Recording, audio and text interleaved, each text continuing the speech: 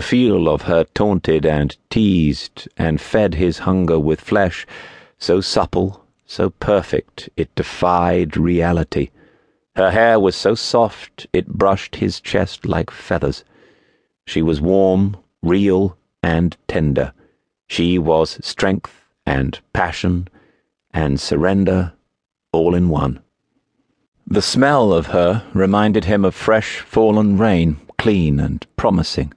The sound of her was sighs so soft and moans even softer. A touch and a gasp and a pounding heartbeat later, and Sam was in heaven. And hell.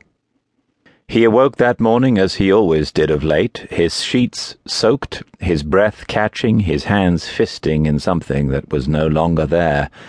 The night before had been a long one.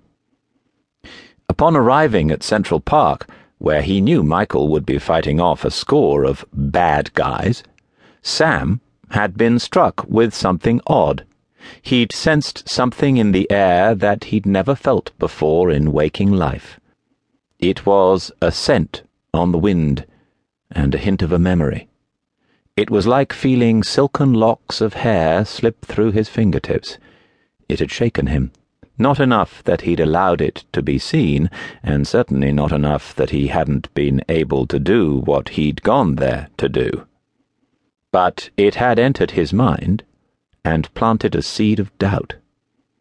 Once he'd taken care of business with the warrior archangel, he'd left the menial remaining tasks to his assistant Jason and returned to Chicago. It hadn't been until very late that he'd taken to his bed, alone, with those seeds of doubt sprouting trees in his head. And then, as usual, he'd dreamed of her, whoever she was.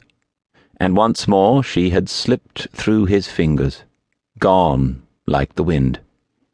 He wanted to lash out in anger, in desperation, and shove himself back into sleep. He was exhausted in a way that no one knew, and in a way he could never let anyone see. He wanted to fall into a coma and surrender to oblivion, if only for the slightest hope of having her in his bed once more. Now Sam sat up in his vast plain of silk sheets and promises, shut his eyes tight against the real world, and everything about it that wasn't his dream, and fisted his hands in his ash-blonde hair. He was losing a part of himself in this routine every night. Every time the sun went down, another piece of himself would slip away. Or maybe it was something else. Samael opened his eyes and blinked, his shaking breath hitching as he realized it might be something else. It might not be that he was losing himself. Maybe it was that a part of him was already lost. It had been for a very long time. And he was on the verge of finding it at last. The redness behind Michael's lids grew redder and brighter, and as he tried desperately to swim his way up from the depths of the powerful sleep in which he was trapped, his skin began to prickle. The prickle became a stinging sensation, which quickly turned into a steadily worsening burn. He hissed and attempted to raise his arm over his eyes to block out the sun, but initially failed. His body was having trouble responding. Fleeting fears of paralyzation and fractured thoughts of mortal injuries skated through Michael's mind. He tried again, pushing with everything he had, and this time he just managed to raise his right arm before his face. The sun ceased searing into his brain, but the burning on his skin was becoming decidedly painful.